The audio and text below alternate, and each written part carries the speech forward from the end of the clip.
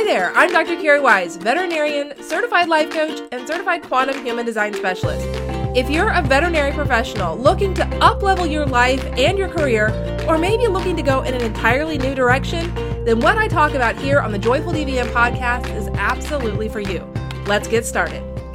Hello, my friends. Welcome back to another episode of the Joyful DVM podcast. Today, I want to spend a few minutes talking about the difference between responding and reacting. Because when we start to understand the difference between these two things, we actually can begin to understand an opportunity to decrease the stress and anxiety that we experience day in and day out in our jobs and also in every aspect of our lives. It really comes down to the difference in these two things. So when we think about responding and reacting, at first glance, we think they really are synonyms, that they mean the same thing most of the time. And it's true that we often use these two words interchangeably. But if you dig a little bit deeper, you'll find that reacting has to do with taking action, where responding has to do with speaking words or thinking words. So one is about communication and the other is about action. Reacting, that's action. Responding, that's communication.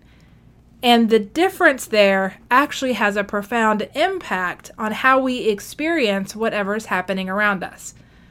Now, most of the time, we typically just react to what's happening. This is the survival instinct that kicks in. This is the fight or flight. This is the conditioned response, if you will. When things happen around us, we just react to those things. And when we are in true danger, that's not a bad thing at all, especially when we don't even have to think about what our reaction is. So, for example, if you bend down in front of a dog and it lunges at you and tries to bite you and you leap out of the way before you ever even realize you're moving, that's a reaction. It's so fast that you didn't have any time to actually think about what you were doing before you did it. You simply acted. In that kind of scenario where there's a true danger, reacting is very, very useful. But the rest of the time, when we react, meaning we take action without even thinking about what we're about to do, the result that we create for ourselves often is not the best result that we could have created. And by best result, what I mean is the result that creates a situation where you feel better than you did at the start. So when we just react to what people say and to what people do, and to case outcomes, in that reaction, when we just take action, when we just yell back at people, when we snark at people, when we behave badly, that is just a reaction that doesn't have any space for consideration in the middle of it. On the other hand, if we will intentionally respond to the things that happen around us, we will create a completely different experience for ourselves. Remember, respond includes communication, and that communication can actually be internal. So between the things that happen in the world and the way that we feel about those things, remember there's always space there. There is a place where you get to slow it all down and decide for yourself what you want to believe. And it's when we slow it down to intentionally decide what we want to believe about the situation at hand that we gain control of our emotional reaction to it. So our emotional reaction doesn't have to be inevitable given a certain stack of circumstances. Right now, it often feels like it does. It feels like there isn't any choice in the way that we feel when certain things happen. And that is a belief system, actually, that has been compounded for our entire lives. We are taught from a very early age that the things around us actually create the way that we feel. And we have had that experience for ourselves because we've noticed how quickly we feel bad in certain situations. So, of course, it's completely normal for us to conclude that the situations themselves are responsible for the way that we feel. So if we're feeling stressed out, if we're feeling anxious, if we're feeling sad, and we can then conclude or recognize, I should say, that different events have happened immediately prior to us feeling stressed out or anxious or sad, then it's a normal conclusion that our mind would make that the events themselves created those emotions. But that's not at all what's happening. However, when we have had that experience over and over again,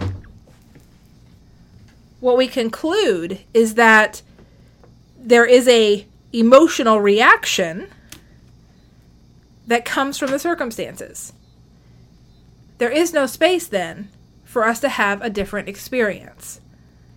We start to buy into, I guess I should say, an inevitable reaction given a certain set of circumstances.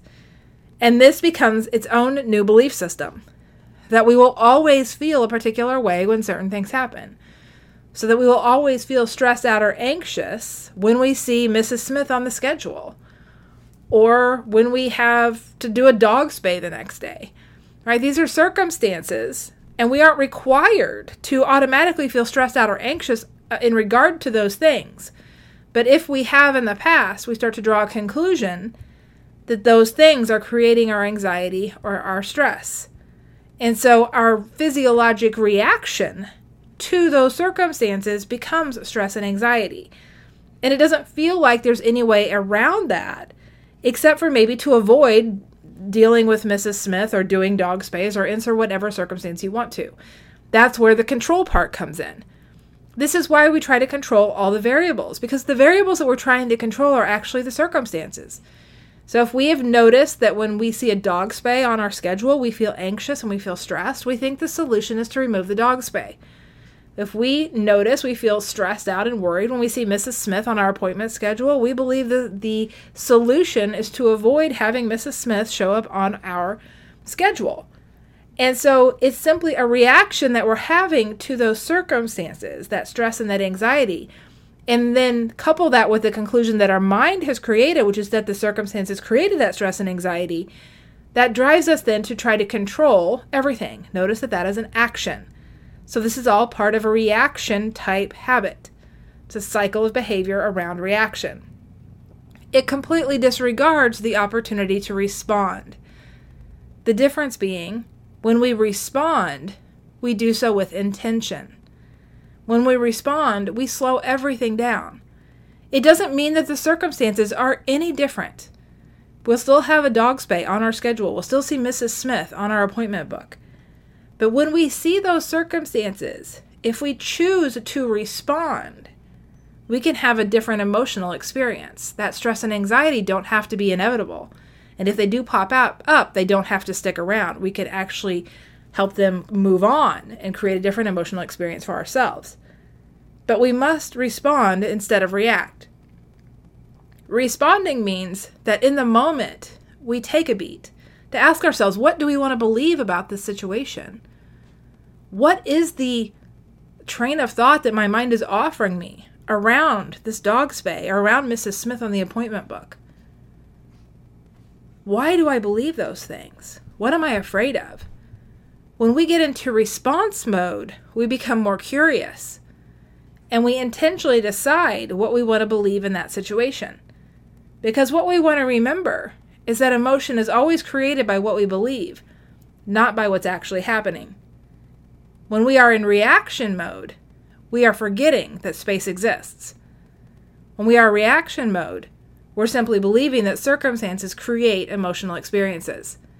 When we slow it down and we allow ourselves to intentionally respond, we remember there's space, and we decide for ourselves what we want to put in there in regard to the belief. It is the belief that we choose that will then create the emotion that we experience. We get to be in control. And my friends, at the end of the day, we always were. We just didn't remember that. We forgot that. We weren't introduced that before now. This all comes back to a concept that you've heard me talk about before called leveraging the space. And as Viktor Frankl put it, between stimulus and response, there is a space, and in that space is your ability to choose your response. So what that means is that between the things that happen in the world and the way that you feel about them, you get to decide for you 100% of the time. And when we work in a profession like veterinary medicine, which is very much tied to an appointment schedule and often includes people who are very emotional and medical emergencies and urgent situations, we often forget that we have the opportunity to respond instead of simply reacting. But I promise you, there is nothing so urgent that response is not an available option for you. there's always an opportunity to slow it down so that you can control your experience of whatever's happening around you. And let's save that reaction thing for when it's really needed. For those moments when your patient really is trying to bite you and you need to leap out of the way. Or when something's about to fall off a table and you just reach out and catch it. That's a very healthy reaction. But when reaction mode takes over every type of interaction that we have with the world around us, we will necessarily feel stressed out and anxious most of the time. Because reacting doesn't come from a high emotional state place. It doesn't come from a high level of emotional well-being. Reaction is down there in those more negative and pressing emotions. The stress, the anxiety, the worry, the fear. With fear probably being the primary driver in most cases. And when our net emotional state falls down in those negative spectrums, those lower level, lower vibration emotions, the overall life experience that we have will follow it. Remember, our thoughts are what creates our emotions. Our emotions then drive our actions, and our actions create our outcomes. So the state of our lives at this point in time are simply a reflection of our state of our emotional well-being. And one of our quickest opportunities to up-level our own emotional well-being is simply to practice responding instead of simply allowing reacting. Reacting keeps us at the mercy of the things around us because it creates no space for us to consider for ourselves and to decide with intention what we want to believe and what we want to do. Responding, on the other hand, puts us back in control of our lives. Not only the actions that we take, but the way that we feel every step of the way. It's possible to work in a high-pressure, highly compassionate environment while also maintaining a very high level of emotional well-being. It's possible to engage in these situations without feeling stressed out and anxious all of the time and carrying that stress and anxiety home with us. The only difference between packing that around and leaving it behind is whether or not we stay in reaction mode or we intentionally choose response mode. And at the heart of all that, my friends, is simply leveraging the space.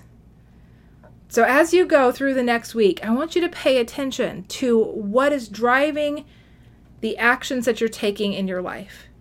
Are you reacting to what's happening around you? Do you feel like you're running around with your hair on fire all the time? Do you feel overwhelmed by the number of questions and requests that you're getting? Do you feel like you're putting out fire after fire after fire? Because if any of that is what resonates for you, then you're probably stuck in reaction mode, along with the vast majority of the world. So you're in good company, but it's not an inevitable way of living.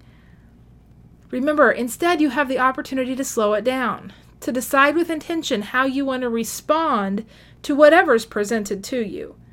Just because somebody else is all freaked out about the situation at hand doesn't mean that you have to be as well.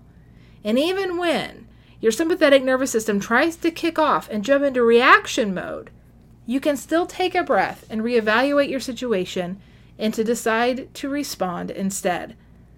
When you respond, you decide with intention. When you decide with intention, you create the emotional experience of the circumstances that you want to have. You're not at the mercy of what your brain offers you as your first option. And it's not a problem that your mind automatically wants to jump to panic, because that's part of what it's designed to do. But whether or not you believe that panic, that's where you have choice. Choice that most of us don't even recognize is available to us because we've never slowed it down to try to interrupt the reaction that automatically happens. So this week, my friends, I'd love for you to play around with that. And remember, it all comes down to leveraging the space. When you learn how to leverage the space, you learn how to increase your emotional well-being no matter what happens at work and in the world. And when you do that, anything is possible. All right, my friends, have a beautiful week. I'll see you next time. Bye for now.